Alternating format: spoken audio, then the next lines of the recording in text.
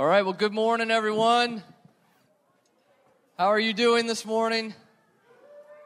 Good to see you gathered here with us physically, and good to be together with you guys who are joining us online. We can't wait to see you guys who are online with us at some point in the future. But we're going to turn our attention to the Lord and sing to Him and lift our voices. I know, we keep drawing attention to the awkwardness that is our life these days. We're wearing these masks, and maybe some of you guys, this is the first time, maybe you weren't able to join us last week, but you're going to be singing through a mask this morning. You've done a bunch of different things that you've never done with a mask on before. Today you're going to sing through one, and that's awkward. It's weird to do that. But God is worthy of our song, even if it's coming through a mask. So let's try as best we can with the fewer bodies than are normal in here to sing loudly to the Lord, to worship Him, because He's worthy of us to do that, okay? Let's join in praise.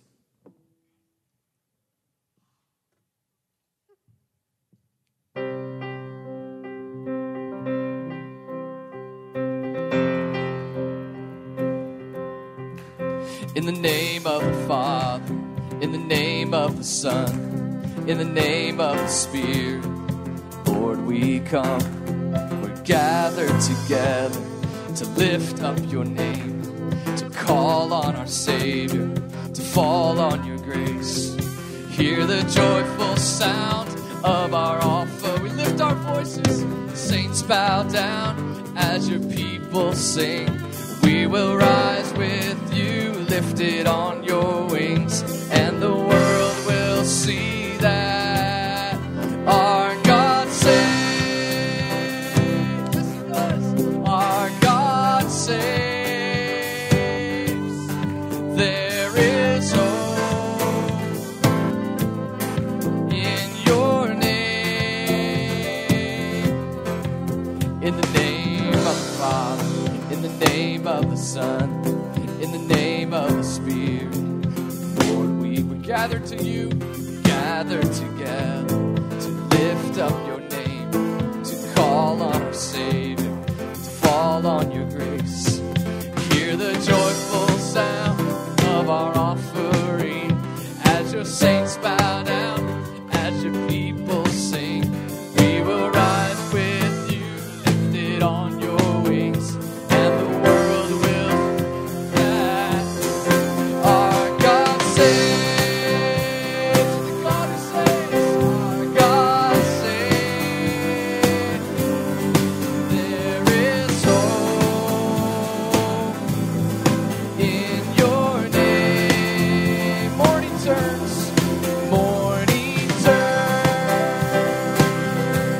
to songs of praise. Our God saves. Our God saves. Yeah. Lord, we turn our voices to you, Lord. We sing to you. God saves.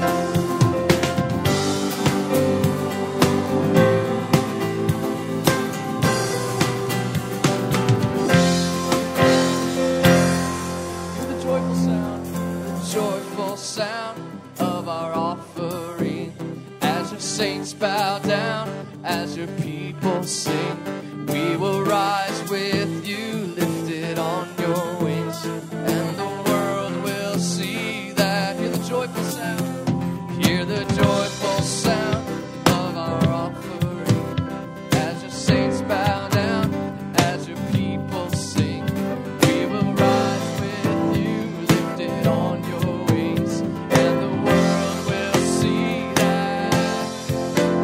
And the world will see that our God saves.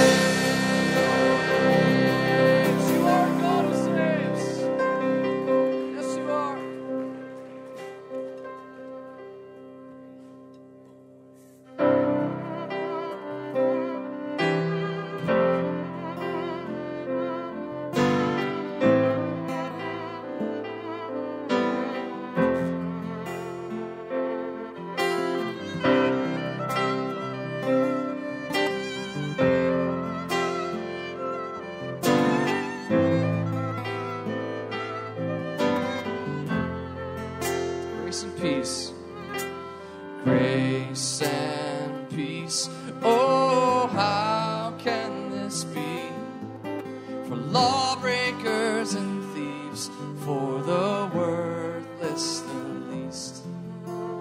You have said that our judgment is death for all eternity, without hope, without rest.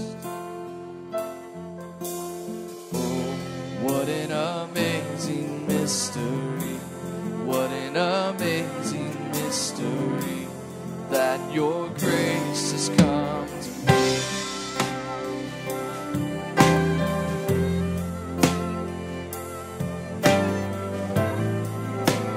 Grace has come to me. Grace and peace. Grace and peace. Oh, how can the matchless King, the matchless King of all, pay the blood price for me?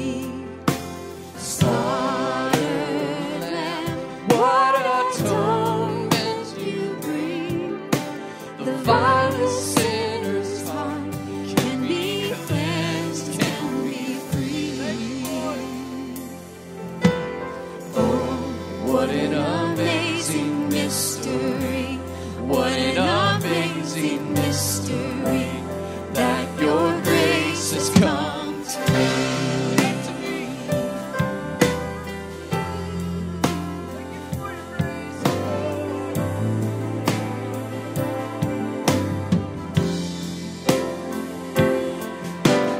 Grace and peace. Oh, how can this be? Let songs of gratefulness ever rise, never cease. Loved by God and called to your all the saints, my heart is satisfied in the riches of Christ. Oh, what an amazing mystery, what an amazing mystery, that your grace has come to me. Yes, come to me. Your grace has come to me. So amazing love. Oh, what an amazing love I see. What an amazing love I see, that your grace has come to me. What an amazing love I see. What an amazing love I see, that your grace has come to me. Thank you for your love. Amazing love it is. What an amazing love it is. Come to me, Jesus.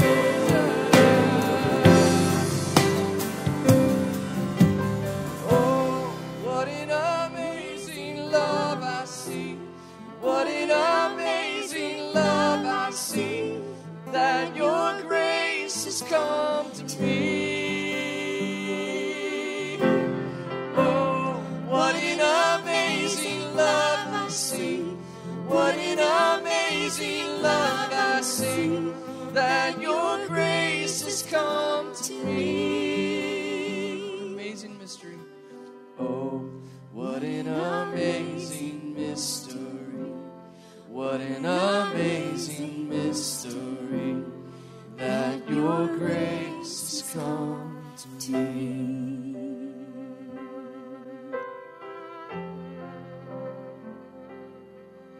Your grace has come to me.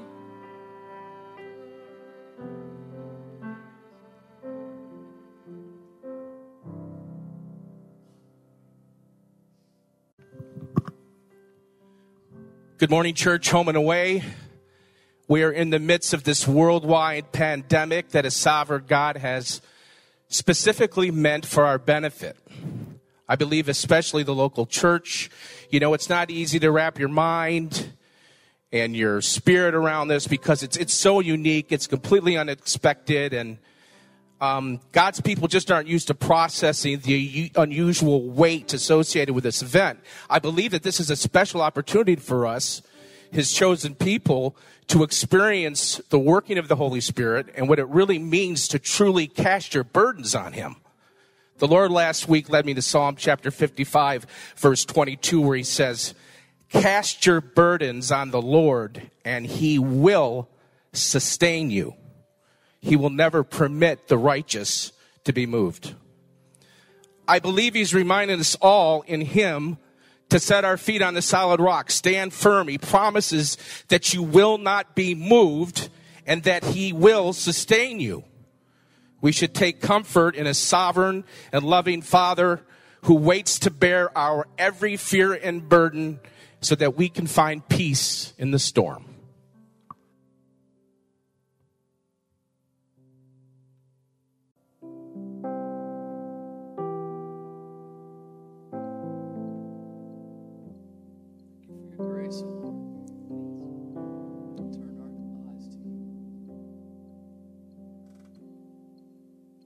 Turn your eyes upon Jesus. Look full in his wonderful face. And the things of earth will grow strangely dim in the light of his glory and grace.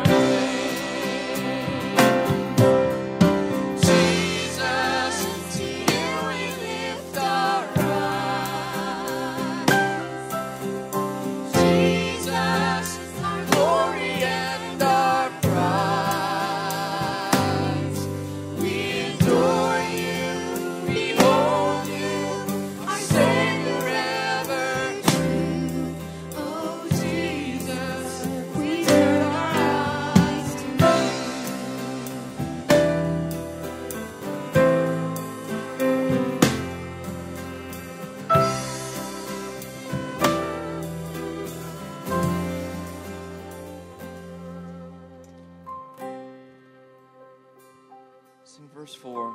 Turn your eyes to the heavens. Turn your eyes to the heavens. Our King will return for his own. Every knee will bow, every tongue will shout. All glory to Jesus.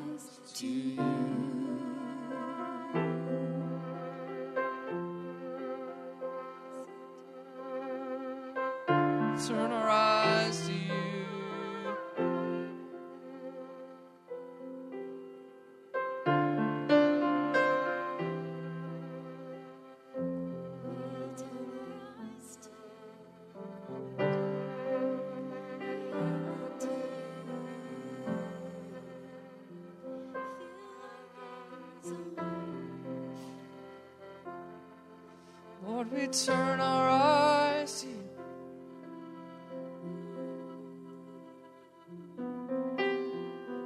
Look away from all we see here and turn our eyes to you. Only you hold hope and peace. Where can we flee from your presence? Only you hold mercy and forgiveness. Only you has found faithfulness. So we turn our eyes, Gaze, oh God, turn our eyes to you. fill our gaze with your holiness. Jesus, to you we lift our eyes. Jesus, our glory and our prize.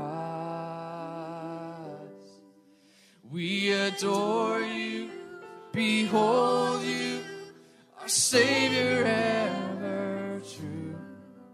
Oh Jesus, we turn our eyes to you.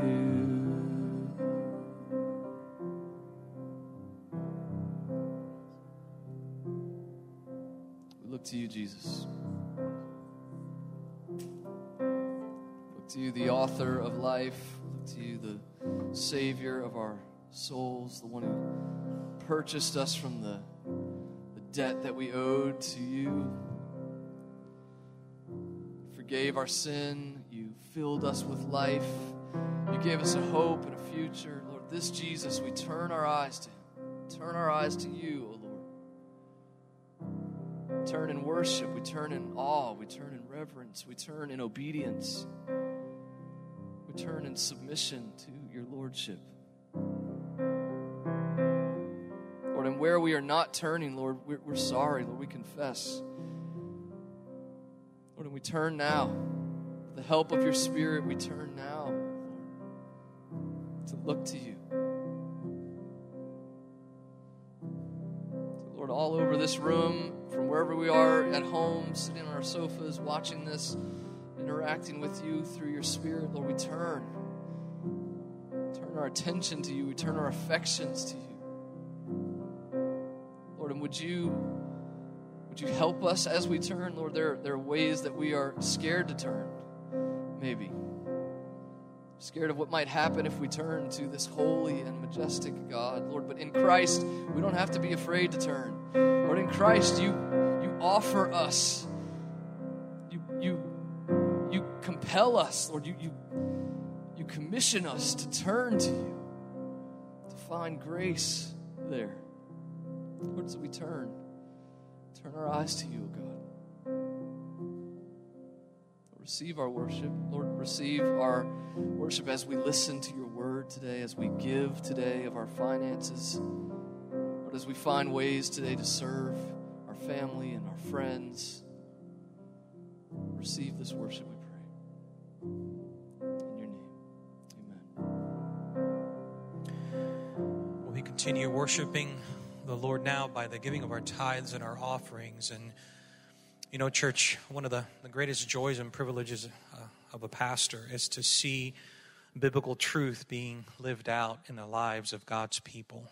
And the words of this song as they ended, we adore you, behold you, our Savior ever true. Oh, Jesus, we turn our eyes to you. We have seen you adore the Lord. You behold the Lord. You turn your eyes to the Lord.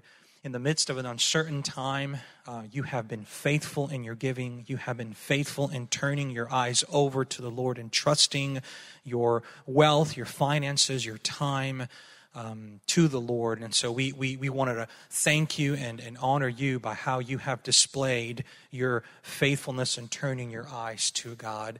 So if you are here, church physically with us, you can go ahead and give. We've got some giving boxes in the back. You could do that now as I move over to the announcements. And for those of you guys watching online, we've got a number of different ways you can give, and just you can see them in that slide. Let me go ahead and pray for our giving, and we will got a couple more announcements to share with you, and then we'll hear the word.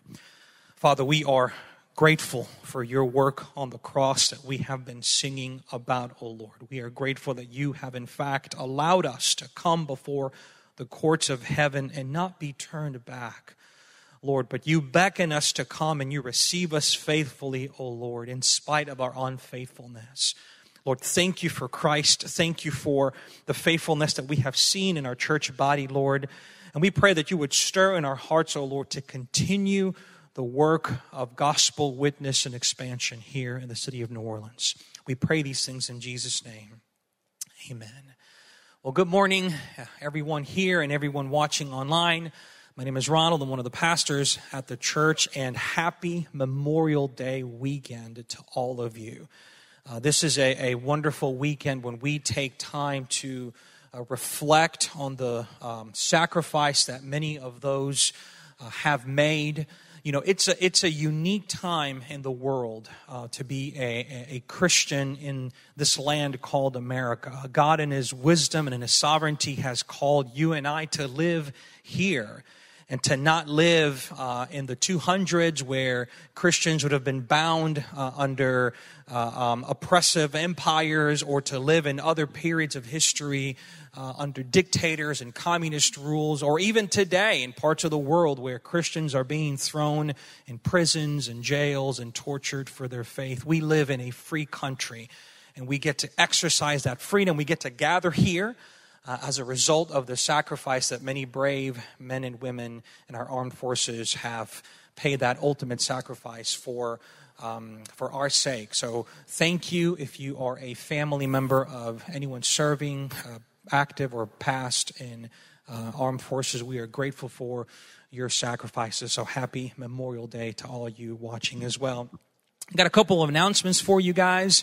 We've been promoting our LCC census for a number of weeks now. As God has just brought about growth in our midst, we wanted to take this time to just ask you to go ahead and help us by updating your contact info with us. So if you are here with me physically, you could do that right now. So go ahead and pull out your phone, go to the LCC app there. Pastor Keith has mentioned a number of different times where possibly when you get to heaven, you are going to be asked if you read J.I. Packer's Knowing God. And I think the second question that LCC members are going to be asked is, did you download the LCC app on your phone? So I think one of those two questions may or may not be asked. That's, by the way, in the book of 2 Opinions, chapter 3. So you're not going to find it in the Bible, at least not in your Bible. But certainly you could do that as I speak. Go ahead and open up the app. And for those of you watching as well, help us out by filling out that census just so we have accurate info on you. Two quick announcements. We have a couple of family members. We sang a song earlier that had a line that said, "Mourning turns to songs of praise." We've got two families who are in the season of mourning. Jim Canella, Dave Canella's dad, passed away this week, and so did Marilyn Zeringer, Steve Zeringer's mom, passed away this week. So would you, church family, pray for both of these families as they are in that season of mourning, that they will, in fact, turn to songs of praise. But that the Lord would come near to them and meet them in their time of need. So now would be the time when we dismiss the kids. We are not doing that, but for you guys watching online, now is the time that you can click pause on the live stream, go get you a fresh cup of coffee, maybe some more orange juice, use the bathroom. We'll wait. Okay, now that you're back, Pastor Keith is going to come up and preach.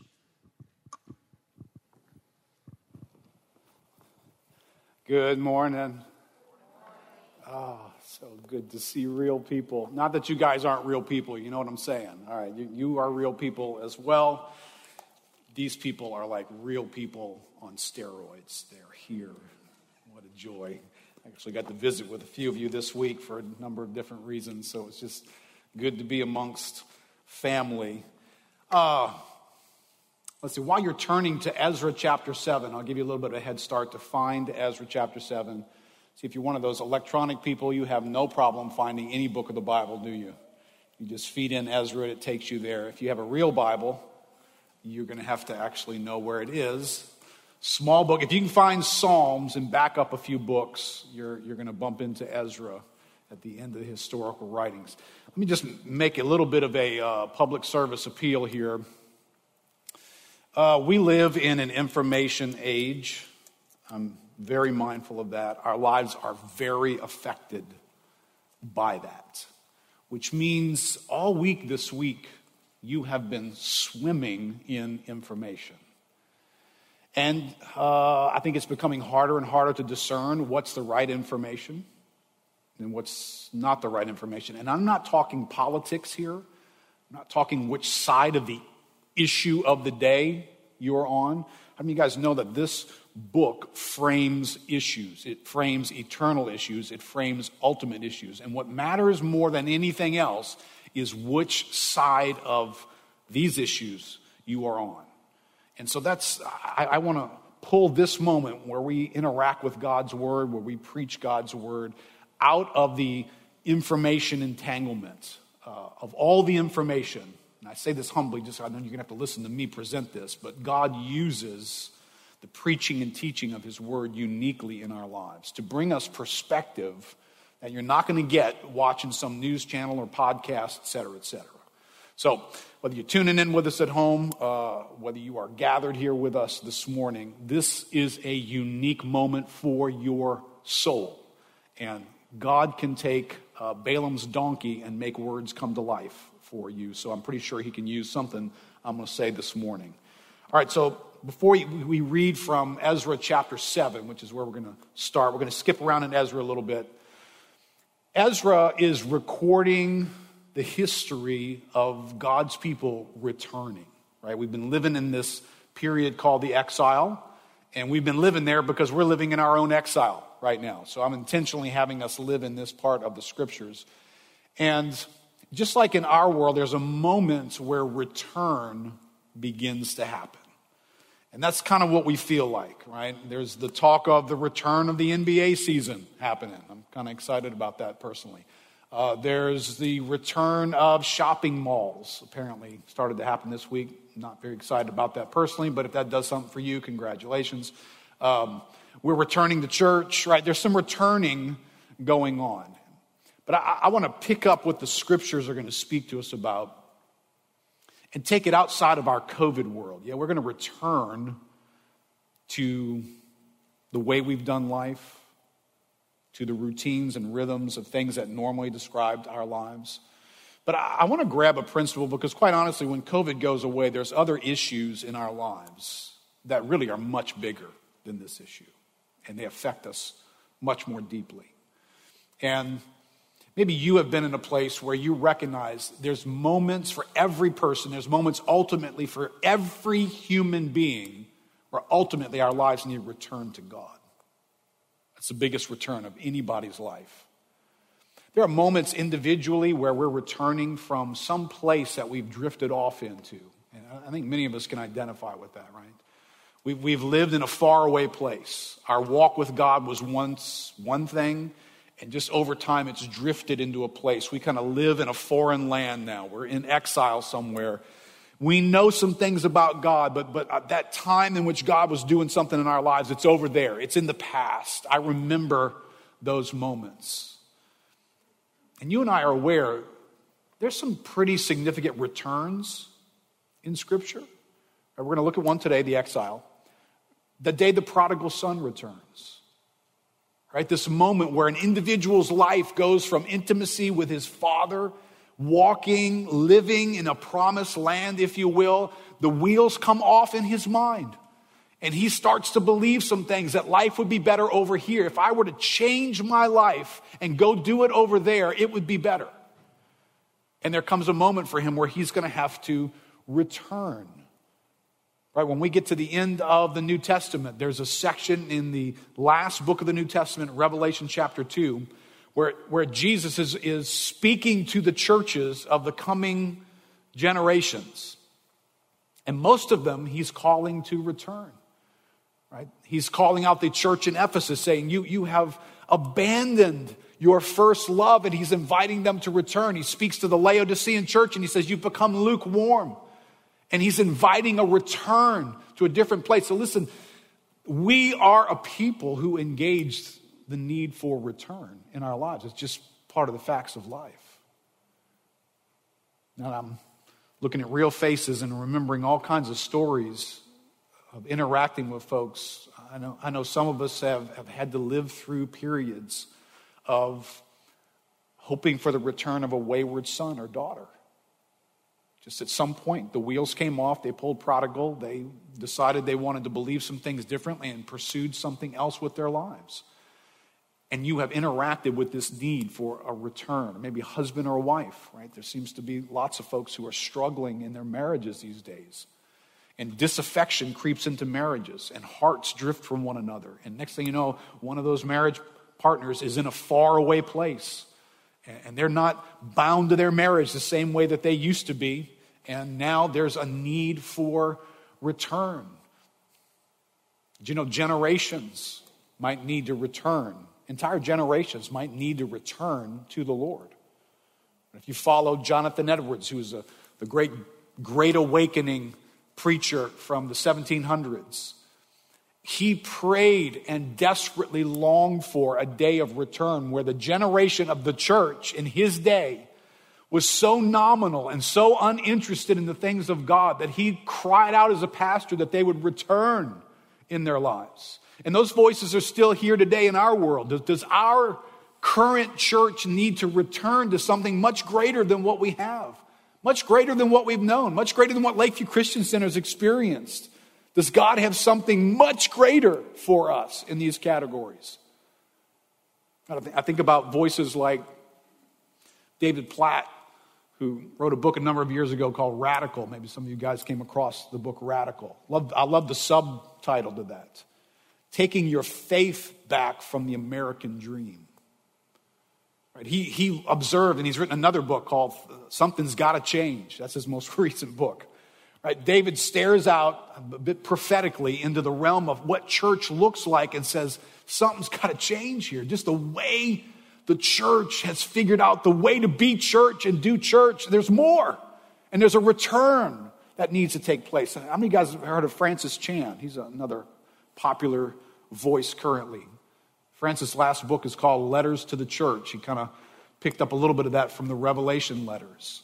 Francis, in that book, tells the story of being a very successful pastor in a fast-growing megachurch in the San Francisco area, and how God just began to do some things in him differently about what he thought the church was supposed to be really experiencing. This wasn't because he wasn't gathering people.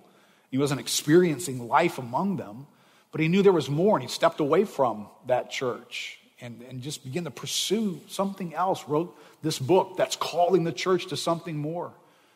So how many of you guys would join me as a pastor who is concerned that future generations are being set up for something much less? Some of you older guys that are here are watching the church be set up for something much less than what some of us knew years ago in it.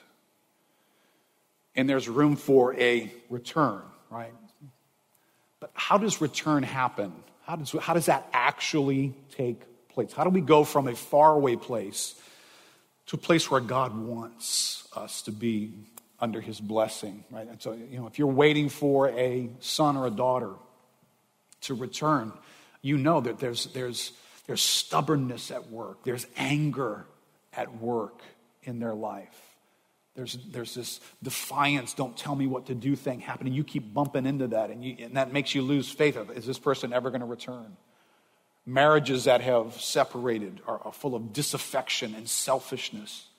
That when you bump into that and it's big and that disaffection is there and it's loud and that person's not interested or not motivated, you can say return is next to impossible. Or I'm talking about everybody else. How about in your own soul? How about you? Have you ever bumped into your own unwillingness, your own lack of motivation, your own dullness, your own, I know I should read my Bible, I just can't seem to get motivated? That's pretty big stuff, isn't it? And you can stay in place for a long time and feel like, I don't know what's going to ever cause me to return. Well, listen, these guys that we've been visiting, these exiles we've been visiting, the year is 539. We read from Daniel last week. The next thing after Daniel's revelation is they are actually going to return. But don't for a second think that that was an easy thing to do. They had gotten comfortable in the land in which they lived. They were welcomed as citizens. Many of them had set up shop and they were doing quite well. And then there was the issue of going back to a land that was 1,000 miles away. I think I've got a little map here to give you an idea about what this part of the world looked like. You know, they would have been over in Susa and the Persian Empire there, and the Babylonian Empire has been overthrown now. You have the Persian Empire and they're living in Susa.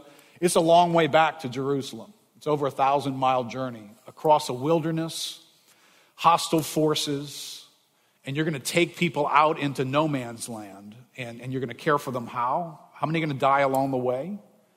How will their needs get met? And when you get back there, remember the land has been laid desolate for 70 years. Other people have moved into the land. There's other governments in the area now. There's other armies in the area now. You're going to go back. There's marauders and there's squatters, and you're going to show up in what used to be your house, and somebody else is going to be living there. Right, so this is in the mind of the people as they go back. It's not like, we're going to return. This is going to be so easy, and everything's just going to be fun the whole way. I mean, it's like Disney World, right? No, this is like some dystopian movie. You're going to go back to everything is burned to the ground, and you have no money, no influence, no power. Nothing looks favorable in this moment. So that can be how your life and my life feels when God steps in and says, time to move. Time to have a turning point in your life. Things are about to change. And what I want to see here today is, I want you to see the ingredients of what is happening when that sort of thing takes place. Because it puts our attention in the right spaces, right? So I love this passage. It's a good summary passage. Ezra chapter 7, and you can see on that map there was some multiple returns, right? You had the first wave of returns recorded in Ezra chapter 1. 80 years later is Ezra chapter 7. So don't get acting like this has just all happened at once, which that clues me in a little bit. You had a wave of people return in Ezra chapter 1. The next wave is 80 years later. Why would you wait 80 years? Right? Apparently, it wasn't a lot of postcards back from Jerusalem like, come on, guys, the water's great, jump in. Right? So they waited another 80 years, and then there's another delay before Nehemiah has the return where he rebuilds the wall. But in Ezra 7, here's the ingredients to return. And this is going to be true for us as well. Ezra 7, verse 27. It says, blessed be the Lord, the God of our fathers, who put such a thing as this into the heart of the king. Right? I'm going to unpack all these ingredients in just a second. We'll see what it was that he put there. To beautify the house of the Lord that is in Jerusalem. And who extended to me his steadfast love before the king and his counselors and before all the king's mighty officers. I took courage, for the hand of the Lord my God was on me. And I gathered leading men from Israel to go up with me. Let's pray together. Father, I know each of us have our own little sub-story of exiles, of places that maybe we've been doing life that feel like returning is next to impossible.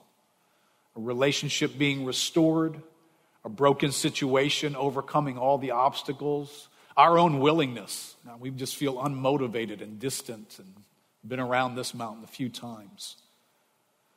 But Lord, when you step in, there's hope.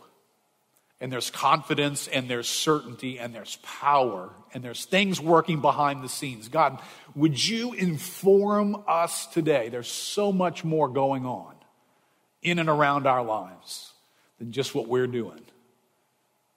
So God, give us eyes to see this word this morning. In Jesus' name, amen.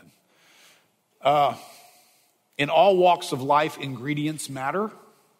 right? I come from an engineering background, so I'm kind of hung up on the way things are built, what they're made of. I was taught that. I was taught that matters, right? I know the difference between making a bridge that goes over the Mississippi River out of tin and making it out of steel.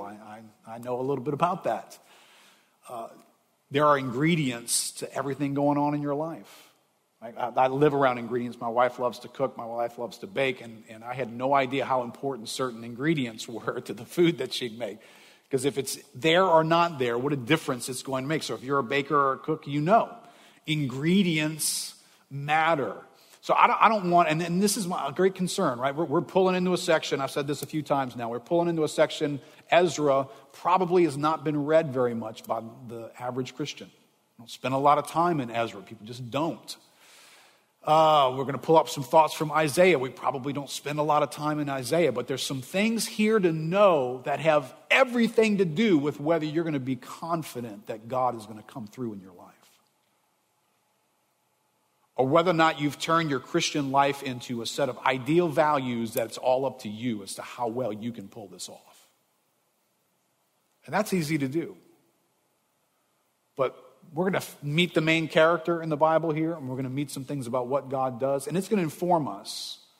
Right? So I want to identify 4 ingredients here that are in this passage. Right? In verse 27, we have this God who's going to stir something into the heart of the king. Right? So our first ingredient is going to be God stirs the hearts of men. That's ingredient number 1. Ingredient number 2, I'm going to call it covenant favor, because Ezra's going to highlight how God extended to me his steadfast love. That word steadfast love, when you find it throughout the scriptures, you'll also find it translated loving kindness. It is the Hebrew word chesed. It's the word associated with the covenant love of God. A love that God has because God sat down, I'm going to make this up, but God sat down in a room before any of us existed, before any of our lives went good or bad, and made a deal with himself. And promised that he was going to do certain things to himself. And made a covenant that he included us in. I know that sounds kind of weird, right? But you understand, if God had made the deal with you or me, whether it will ever come to pass, then it depends on God, but unfortunately it also depends on me as well. It's going to make good. If God's going to ever do his part, I'm going to have to do my part. But see, God made a covenant with himself. And then he hid us in Christ from ages past so that he could make sure his plan would come about. Isn't that amazing? That's the God of the Bible. And with that, that's what that word loving kindness. God extended to me his loving kindness, his everlasting love. That's covenant favor, right? So that's a second ingredient. The third is this courage that he describes. I took courage. I don't know. I'm kind of outside of what's revealed about Ezra. Hey, Ezra, why did it take you so long to get this together and go? Well, you know, I'm pretty sure, like all of us, I mean, how much fear right now is in returning in the land of COVID that we're living in? How much fear is there? I mean, you guys are at home. How much fear is there? I mean, how much fear is there that you've been, I don't even know if I'm ready to show up for church or not. You know, I don't know if I'm ready to go out yet. I mean, there's a lot of fear in the land. And when I described to you what it would look like to go back to Jerusalem, can anybody agree? They had some reasons to be afraid. I don't know if that's a good idea to go there. I'm afraid to do that. So Ezra one day, though, finds himself with this courage that's leapt into his own heart. And not only into his own heart, but he's going to find it in the hearts of others when he goes to do this. And we're going to learn from the scriptures that God puts that there. Right, so ingredient 3 is courage. Ingredient 4 is we're going to take action. Now, isn't that the one that we're worried about? Right? Let's return. Let's do something. Let's restore our marriage. Let's restore our lives. We're looking for that fourth thing. But can you make sure and not leave out the other 3 ingredients? Because if all you're doing is just saying, oh, that person needs to do this. Oh, that person, I need to do this. And that's all we're seeing. We're leaving out the most encouraging and helpful awareness in Scripture. That there's a God who stirs hearts. That his covenant favor comes to his people. That he can put courage into our lives. And then we will take action. All right, so that's what's in this passage. It's rich, right? So let's just take that apart and start with that first ingredient. God stirs the hearts of men, right? So we back up 80 years to Ezra chapter 1. Here's the first example in Ezra of this stirring of hearts. The first return is about to take place. Verse 1, in the first year of Cyrus, king of Persia, that the word of the Lord by the mouth of Jeremiah might be fulfilled, the Lord stirred up the spirit of Cyrus, king of Persia. I love who's featured in doing the acting here. In order that the word given to Jeremiah, who gave that word? God gave that word. So God has said something is going to take place. And then when it goes to take place, it takes place because God messes with Cyrus. Cyrus, and listen, this is an example of God using means. Right? It just doesn't, right? God's got a will and it just kind of happens with no explanation. No. You know why they go back to Jerusalem? Because the king of Persia sends them back. Well, why did he do that? Because God stirred his heart. So that he made a proclamation. We'll read a little bit of proclamation later. The proclamation is amazing. This guy's got no vested interest in any good thing happening back in Jerusalem. Matter of fact, he's got a lot of reasons why not. If you're curious and do some devotions this week in Ezra, read Ezra chapter 4. It's written by there's a little letter in there back to the king that's written by the people who have settled in that land.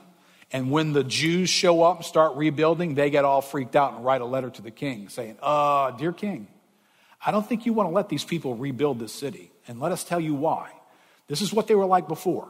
This is what their kings were like before. This is the problems that they're going to present. They're not going to pay your taxes. They're going to have their own army. They're going to go to war with you. This is what they've done in the past. You don't want these people to rebuild.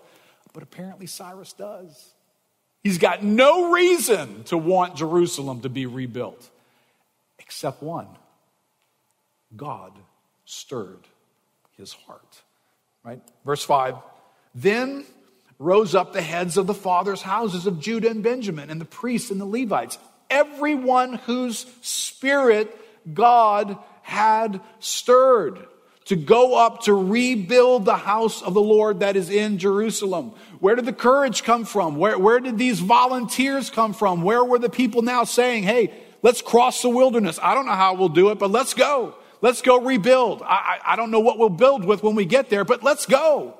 Where did that come from? God shows up and stirs their hearts so that they are in agreement with God's purpose. So whether you are Cyrus with your reasons of a hostile nation being on the borders of your empire, and you have reasons not to go, or you're the people with your fears and you're settled. Right, how many guys know you're about to get settled in the land of COVID? When you got to go back, you're not going to probably like it. Right, there's ways of doing stuff right now that I think most of us are kind of like, I'm starting to kind of dig this. And then there's going to be this return thing that's going to interfere with some of that. Now, they're going through something like that just on a massive scale, much bigger than ours. And so whatever fears, whatever issues have to be overcome, God is going to do something here. But why does Cyrus, I want to give you a little bit of Cyrus's background. Right? Why does Cyrus cooperate with this? Isaiah chapter 44.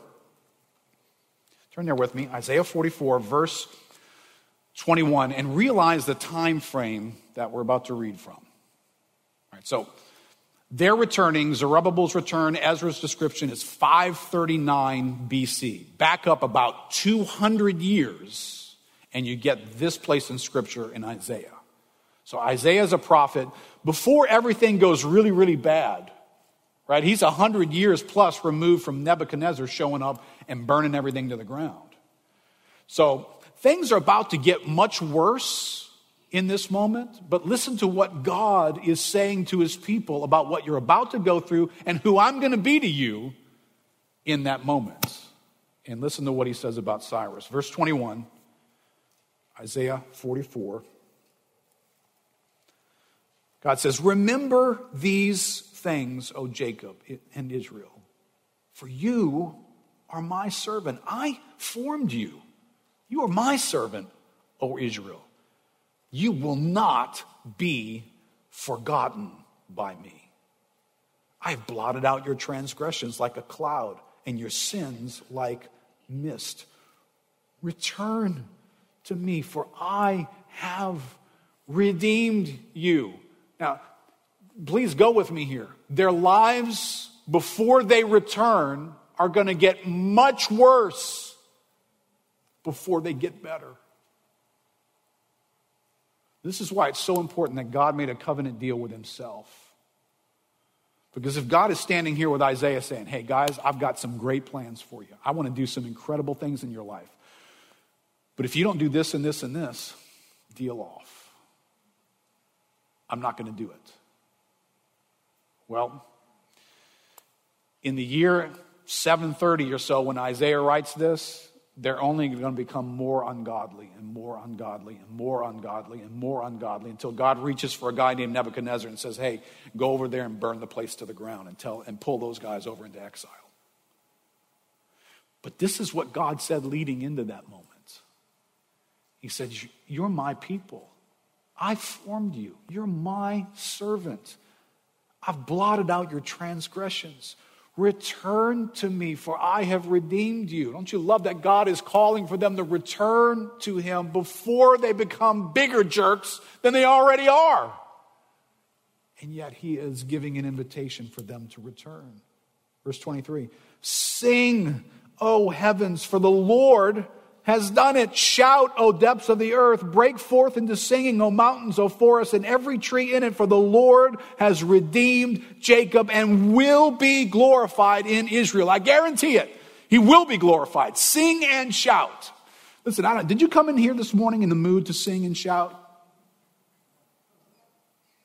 I don't know, you guys watching at home, I don't know, how'd you do? How'd you do as Eric led us into the presence of God and singing? Were you singing? Were you singing loud? Were you shouting? Because in spite of all the stuff about our lives and our world that's not back in place right now, in spite of what you're waiting for, maybe you're waiting for a spouse to come home, a child to come home, something about life, you're waiting for that thing to return. Listen, at this moment when Isaiah speaks, there's a lot of waiting going on here. But there's a lot of singing and shouting taking place right now while you're waiting. Am I waiting for God to put everything into the sight category?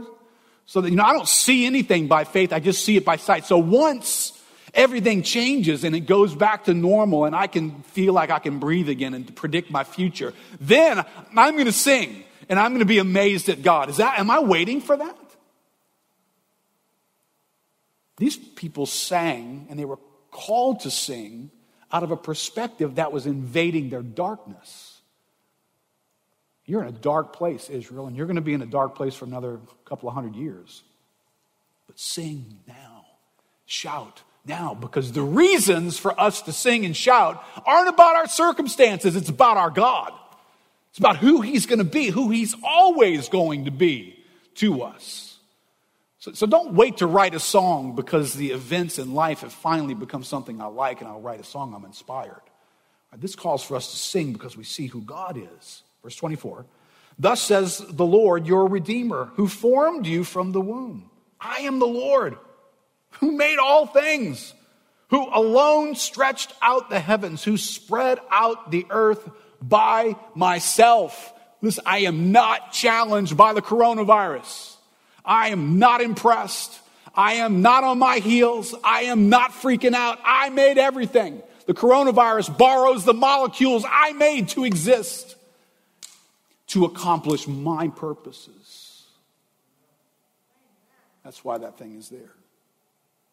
Verse 25, who frustrates the signs of liars and makes fools of diviners, who turns wise men back and makes their knowledge foolish, who confirms the word of his servant and fulfills the counsel of his messengers, who says of Jerusalem, she shall be inhabited, and of the cities of Judah, they shall be built, and I will raise up their ruins. Now you understand this is 730 or so BC. There aren't any ruins yet. The place hasn't been burned to the ground yet. So what is this word from Isaiah speaking of? It's speaking of the day that Ezra's living in. That you're going to return and you're going to rebuild the ruins. Because I've said that's exactly what's going to happen. And that's exactly what Ezra does. Verse 27, God says to the deep, be dry. I will dry up your rivers. Who says of Cyrus. This is 200 years before anybody knows that guy's name. Cyrus is a Persian king before there is a Persian empire that God knows who he's going to be and calls him by name, who says of Cyrus, he is my shepherd. He shall fulfill all my purpose, saying of Jerusalem, she shall be built, and of the temple, your foundation shall be laid. That's what he's going to say one day. That guy Cyrus, who's got no reason to say any of this stuff, is going to say exactly that, God says, 200 years before he says it. Then in verse 1, thus says the Lord to his anointed, to Cyrus, whose right hand I have grasped, to subdue nations before him and to loose the belt of kings, to open doors before him that gates may not be closed. Why does Cyrus do what Cyrus does? Because of God. Listen, do you understand that if you got a Cyrus in your life who you are dependent upon them doing the right thing, and you pull this out of the equation, you are a miserable human being right now. Do you understand that? If there's a Cyrus who's got no reason to do anything on your behalf and in your life, he's got no motivation to do that, and you stare at him day in and day out, and you wait for him to do something that's going to benefit you, to take your interest to heart, to adjust his plan for the sake of your need, and you wait and you wait and you wait. Listen, I'm talking husbands here and wives. I'm talking your children. I'm talking the power people in your life, whether your bosses, whoever they are. If you got a Cyrus in your life and you don't know that the Bible speaks about people like this and what God does in your life, you got a miserable circumstance on your hands, don't you? Because the only thing you can do is try to persuade them, sell them, manipulate them, control them, beg them, buy them off. And it's all about what you can do, and none of that seems to be working, so you're hopeless. But what if that person is going to do exactly what God moves on their heart to do in the moment that he calls on them to do it? What if that's how your world operates? What if behind the scenes, right? This is why I said don't skip the first three ingredients. If all you know is I need Cyrus to do something. All right, did you recognize the first three ingredients? That before he does something, you're going to need God to move on his heart for him to do what he's going to do.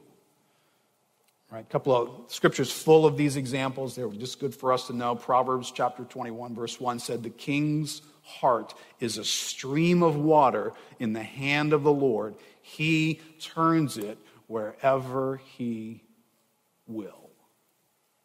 Did you know God has that kind of power? You know the Bible actually says God does that kind of stuff in people's lives. We obviously know that because Cyrus is a screaming example of that. And listen, this works for your own issue too. Right? When you get in touch with the fact there's stuff in you that's unwilling, you don't want to do certain things. Do you know that about yourself? The people around you know that about you. Do you know that about you? Do you know there are certain things you will avoid no matter what? You don't enjoy doing it, so you just avoid it. You're scared to death of it, so you avoid it even more.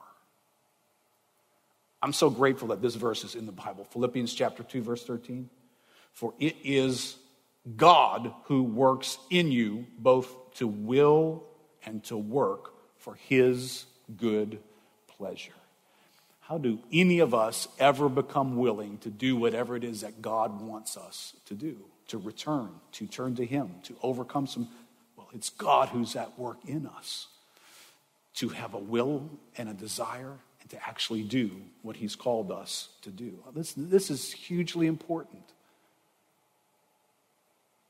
That word there that's there in Ezra is the word stirred, where he stirred the hearts of men.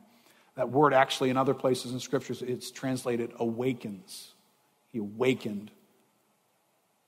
It's an awakening dimension here. I like that word, right? We have that word in our church history, right? The Great Awakening. What was that referring to? Well, this moment when people were in this state of slumber and God showed up and suddenly they woke up. They woke up to God. They weren't interested in God moments before. They had no relationship with God. There was no pursuit of God. But then suddenly that changed. God interrupted their world. They wanted to know something about God. They wanted to pursue something about God. All right, we have a great account of the Great Awakening led by a man named Jonathan Edwards, who was extremely aware of this awakening dimension. All right, a little thought about Jonathan Edwards' life from Dr. Stephen Nichols. He says, Jonathan Edwards' first letter, which he wrote, I think he was about 12 or 13, quite honestly, he was a little ahead of his time. Jonathan Edwards' first letter was an account of the outpouring of the Spirit of God. First letter he writes is he'd observed God poured out his Spirit and affected people. He writes a letter back home about that. His first published sermon was a clear proclamation of the sovereignty of God in the work of redemption, right? What God does to bring these things about. His first book chronicled a revival. Awakening was a dominant theme of the life and ministry of Jonathan Edwards. You could say awakening comes in two forms. There is the awakening, the raising of new life out of death. This is the call to poor sinners. But even those who have been awakened need awakenings. We slumber in our spiritual laziness, and so we are summoned to wake up. This is a call to redeemed sinners, and it's not by human effort or by natural means. We are awakened only and always by a divine and supernatural light. Only by God's grace and always for God's glory.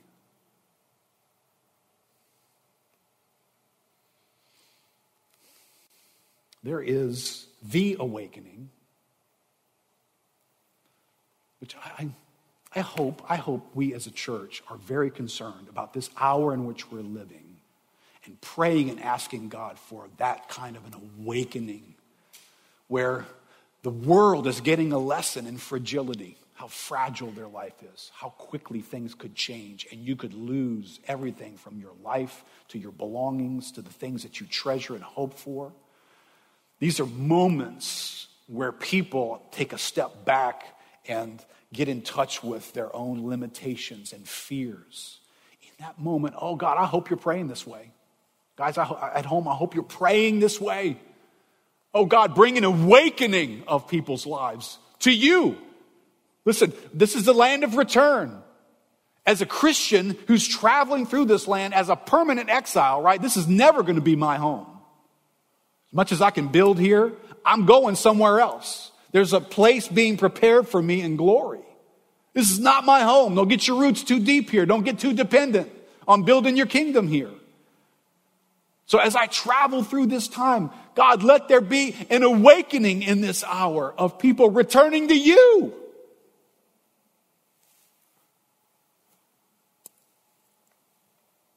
And I don't mean you guys who are watching at home, or maybe you're tuning in, you're not part of our church, but you're just watching. What does that look like? Well, I could probably call a bunch of people who are standing here today who could tell you the day that they came awake. They came alive to God. I came alive to God in February of 1979. I didn't become aware of God in 1979. I didn't get some new ideas just about God in that moment. I came alive to God. It's like the God that I knew about, the God that I had information about, just didn't motivate me on a daily basis. He didn't interfere with my life. He stayed in his place and I did my life. And I tried to have a few moral boundaries, but I think that was just to stay out of jail or to win favor with certain people. I figured out you get decent grades, you get applauded. You're a good athlete, you get applauded. So I practice hard, I study a bit. I'm not sure that had anything to do with God. It wasn't like I got an A and then turned around, oh, God, this was for your glory. You gave me every ability. Scored a bucket in the basketball game. God, it's all for your glory. I wasn't living that way. I just enjoyed doing the things I enjoyed doing. But I believe a God existed. I acknowledge a lot of things about that God. I went to church. But in February of 1979, I came alive to God. And all of a sudden, it felt a little bit more curious and obsessive. And I wanted to know more. And I had an appetite for something. And I saw God everywhere. In every aspect of my life, God was present here and he was present there and he had a purpose and he was near and he cared for me and he imparted things to me. And there was affection and life that was there. And I wanted to know, I wanted to read, I wanted to be around other people who had had this experience too. So listen, if everything I just described does not describe your experience with God, then there is a need for the ultimate great awakening to take place in your own heart. And maybe this is a time when God's doing that for you. He's awakening your life to him.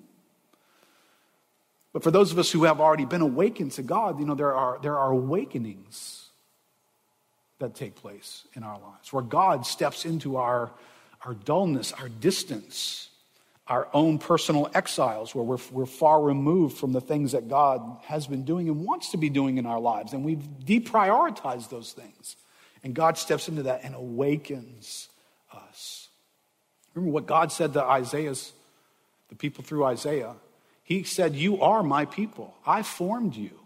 Return to me. So apparently you can belong to God and you still need in your own life a sense of returning to God. And that might be many of us in this season. God is wanting a greater return. All right, I'm going to touch on the last 4 ingredients really fast. Let me spend a little bit of time in the second one, then I'll fly through the last 2. This idea about God's covenant favor being on our lives. Right? We pick that up in verse 28 of Ezra 7. Ezra says, God extended to me his covenant love, his steadfast love, before the kings and his counselors and before all the king's mighty officers.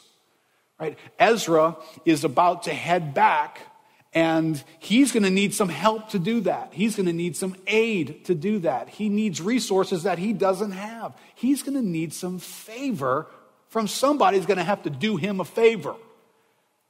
And you're going to see here, right, that God awakened the hearts of a bunch of people to do Ezra a favor. Because there is this thing about Ezra's life. Ezra has a special deal with the God of the universe. God is strangely on Ezra's side. Do you get up in the morning with that awareness as a child of God? That you're just not another human being on the earth? That you have a special deal with God? Is that weird to say that? You feel like you almost feels weird to say that to other people. It's like, yeah. Well, the humble reality is you have a special deal with God, not because of anything about you. That's kind of humbling, right? It's not like God said, Keith is awesome. Oh, let's pick him. Let's pick him when we go to play heavenly basketball. Let's pick him. Yeah. No. God picks us for reasons in himself that are gracious and merciful. So you and I never have to qualify for that, and we're never better than anybody else when God picks us. But he does, and he makes a special deal. If you don't get this, you just think you're another human being on the earth. You are in a special category with God, and therefore certain favor is going to come your way. Right? Listen to what this favor sounds like. Let me just fly through this or read quickly with me. Right? Ezra chapter 1, I've already visited here. Thus says Cyrus, king of Persia, the Lord, the God of heaven, has given me all the kingdoms of the earth, and he's charged me to build him a house at Jerusalem, which is in Judah. Whoever is among you of all his people, may his God be with him and let him go up to Jerusalem, right? So there's favor part number one. The king over the empire is saying, all you guys, go home. Get your stuff and go back to Jerusalem. You don't have to stay here anymore. All the other kings before me, you had to stay here. Nobody got to go anywhere. But you get to go home. Favor number one. Whoever's among all the people, may his God go with him and let him go up to Jerusalem, which is in Judah, and rebuild the house of the Lord, the God of Israel. He is the God who is in Jerusalem. And let each survivor in whatever place he sojourns be assisted by the men of his place with silver and gold, with goods, with beasts, besides freewill offerings for the house of God that is in Jerusalem. So not only does Cyrus send them home, he bankrolls their trip. He says, I tell you what, I know you guys got nothing. Wherever you end up landing, wherever those people, they're going to pay you to rebuild Jerusalem. Go ahead and go. We've got you covered. Is this favor? These guys got nothing in their bank account. They got zilch. They're leaving to go back to Jerusalem. They don't have a wagon. They got a horse. They got nothing. Until Cyrus turns around and God has moved on his heart and he generously provides for everything they're going to need. And then another king, Darius in the Persian Empire, later on, Ezra chapter 6 says this, moreover, I make a decree regarding what you shall do for these elders of the Jews for the rebuilding of this house of God.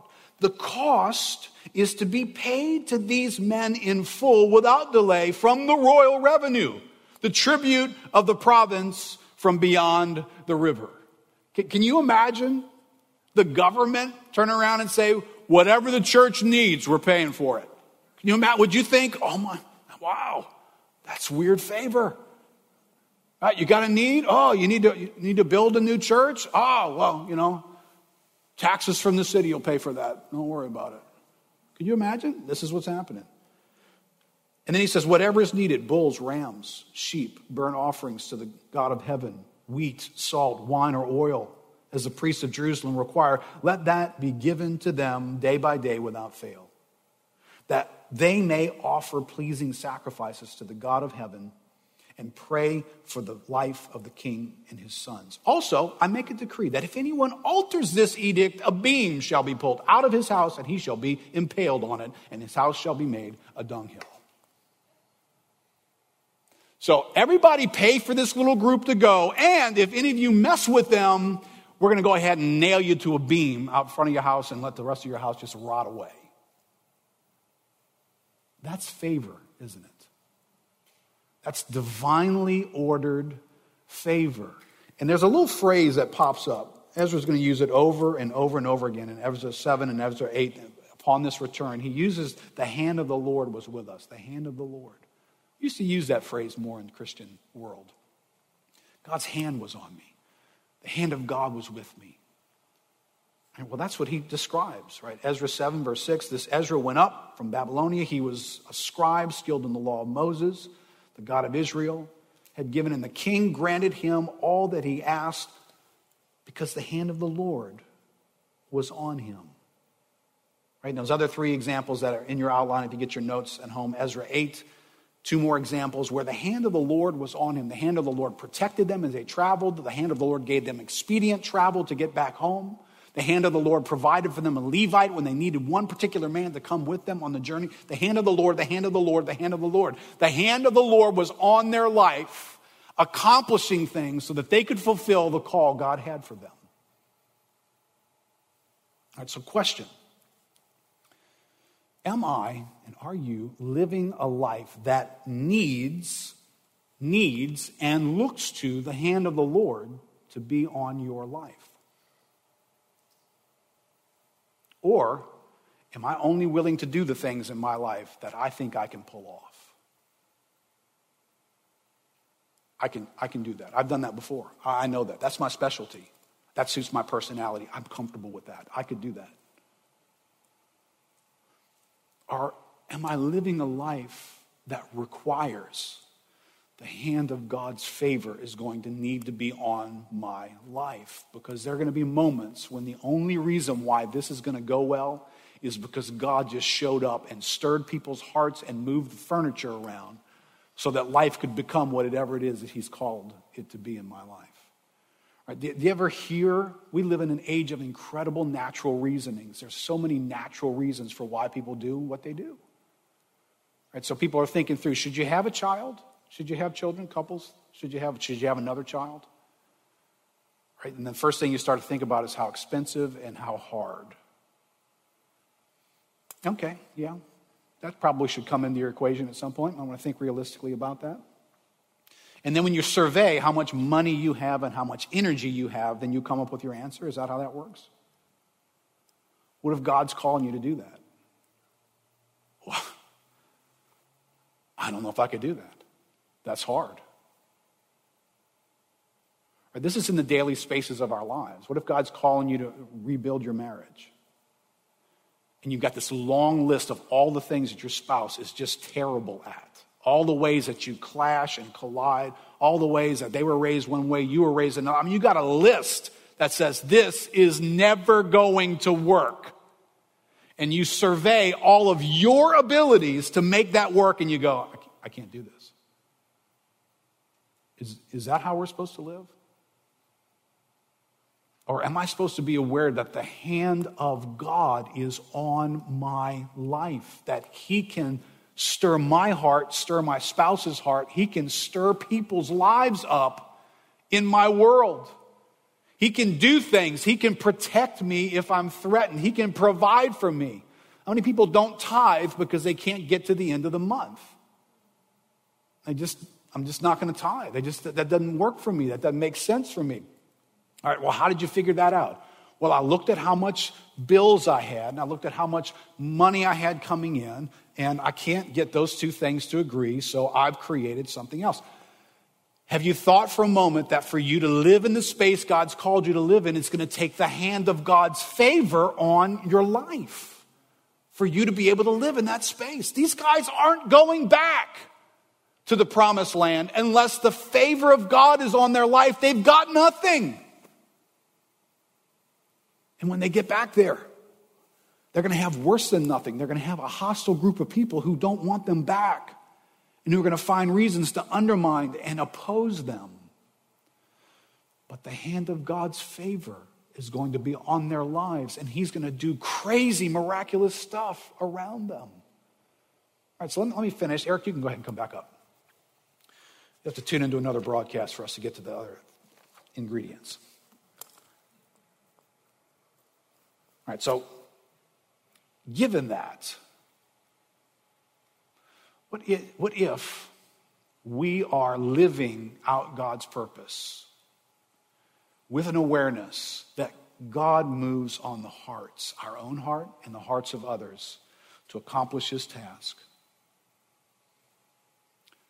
That God's favor is upon our lives because we are his covenant children. So expect that God will show up in the spaces of your life and do some things.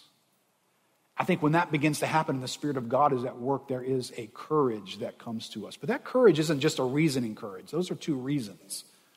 The Bible speaks about courage and boldness coming to us because the Holy Spirit comes to us, that we get strengthened by the Spirit in the inner man. Can anybody tell me exactly what's going on right there? Because I'd love to know.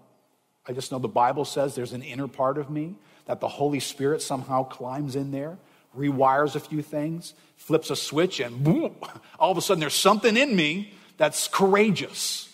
Right? The meeting, in Acts chapter 4 meeting where the Holy Spirit falls on the people and God is amongst this first century church and they continued to speak the word of God with boldness. What happened there? Well, the Holy Spirit just jumped on the inside. Right? So you and I assess our lives. Can we return? Can there be a turning point? Can we go in a different direction? I'm afraid to do that. Can you trust God to put his hand of favor on you and produce a courage in you to do things that you would never have done on your own? And then that last thing, number 4, happens. We actually do what it is that God's called us to do. Now listen, I did this on purpose because it's in the scriptures here, but these 4 ingredients, these first 3 that I spent all this time in, sometimes are silent. And all we're left with in Christianity is there are certain things you're supposed to do. How about you get about doing them? And I preach a message on what you should do, what you should stop doing, and do. And the Bible has us doing things, so I'm not saying that's wrong to do. But what a difference it makes to be aware of these other 3 ingredients, right? When I go to do what God's called me to do, He's been at work for hundreds of years behind the scenes, preparing for His will to take place in my life. His hand of favor is upon my life, so I can expect being surprised with how God shows up and things go the way they're supposed to go in my life. This is the God we get introduced to in this moment from Ezra and in this exile. And listen, I know the COVID thing is in front of us. But how many of you guys would agree you got bigger issues to return than the COVID thing, right? COVID thing's just a weird anomaly in our culture. But you may have some bigger issues in your life that for you to return, for you to have a significant turning point right now, you're going to need these ingredients. At least need to be aware of them. All right, so let's do this. Let's stand up together. If you guys are at home, you can stand up too, if you'd like. But here's the moment in the preaching of God's word that I want to be in touch with. How is my heart digesting this? I sure hope that we're just not waiting for this prayer to be done so that we got a lot to do today. It's Sunday, got stuff. I hope that's not where we are right now. I hope what we're doing is we have this holy moment with God, where God wants to meet with us through the preaching of His word. And He wants to bring us something into our world. So right now, I want you to get in touch with whatever it is that needs to return in your life, whatever thing God has appointed for there to be a significant turning point in your life. And maybe this is it right here. And as you think about venturing into following God into that moment, you need these ingredients. But what is that moment for you right now? What is it? Can we bow our heads and just let the Holy Spirit use your name and speak to you personally? You guys at home, just somehow shut out everybody else right now. Just you and God, the Holy Spirit speaking to you. Lord, there are moments in this room. There are moments for our folks at home. For some, Lord, it's a big return. It's a call to a wayward son or daughter, a prodigal who's been living life in a faraway land. Maybe it's a prodigal husband or wife who somehow got convinced by a different set of ideas that if I could just do life this way with a different person in a different place, life could be something great for me. And Lord, by your grace, those seasons come to a moment where we get to rethink that. God, that's gracious of you. Maybe for some here today or watching, they're rethinking that moment. And the idea of returning, they don't know if they can do that. I don't know if I can do that. I don't know if I want to do that. I've got all these questions. To go back to that, I don't know. There's this, there's that, there's this, there's that. Or maybe there's fear involved. God, thank you that you didn't leave this story out of the scriptures. That Ezra leads a people who feel just like that. And yet they walk in trust and in hope of you being their covenant God, who will go before them into the hearts of other people, into their own hearts to give them courage and faith. God, that's who you have shown yourself to be. That's who you wanted us to realize you are to us today. So God, would you let your grace pour into our lives right now? Would you let these other ingredients leap off the page for us? Would you let courage be found in our lives? God, would you awaken us to the things that you have for us?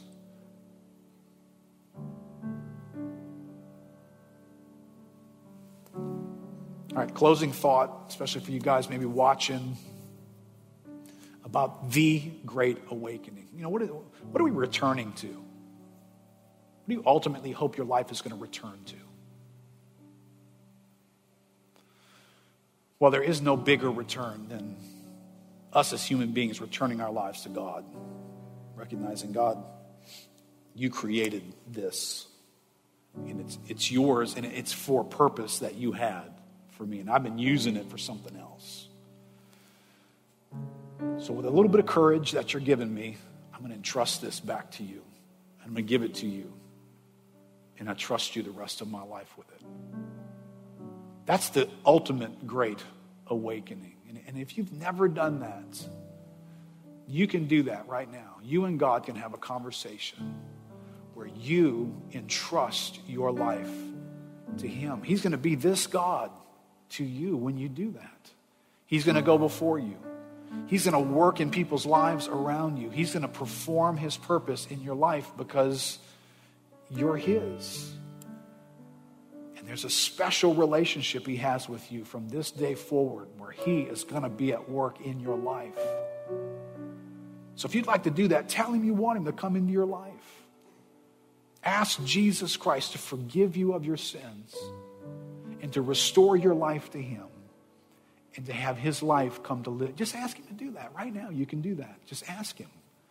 And from this moment forward, that God's going to lead you. He's going to be involved with you. And I can remember the rest of my days after 1979 were I was aware of God, delighting in God, knowing God, growing in knowing God. And God will do that in your life too. Well, guys, thank you so much for being with us today, venturing in, masks and all. I'm sure right now at this point, I'm not trying to discourage anybody from coming on Sunday, but the mask thing, it's a little warm, isn't it? It's a little warm, right? I mean, I was like up about 10 degrees and I'm like, can't wait to preach. I mean, I get hot when I preach, but I couldn't wait to just get some air. So it's not like we don't love each other, but I know everybody wants to run outside the door and get some air. But listen, hey, if you want to come next week, again, you just go to our website. I think middle of the week you can go there and you can register, pick a chair for you and your family, for you to be able to be here with us. We're looking forward to being able to open up for a lot more to come. Hopefully that's coming in about a week or so. We'll see. But for now, loving seeing you guys at 9 and at 11 on Sundays. We love you much. We love you guys. And we'll see you next week.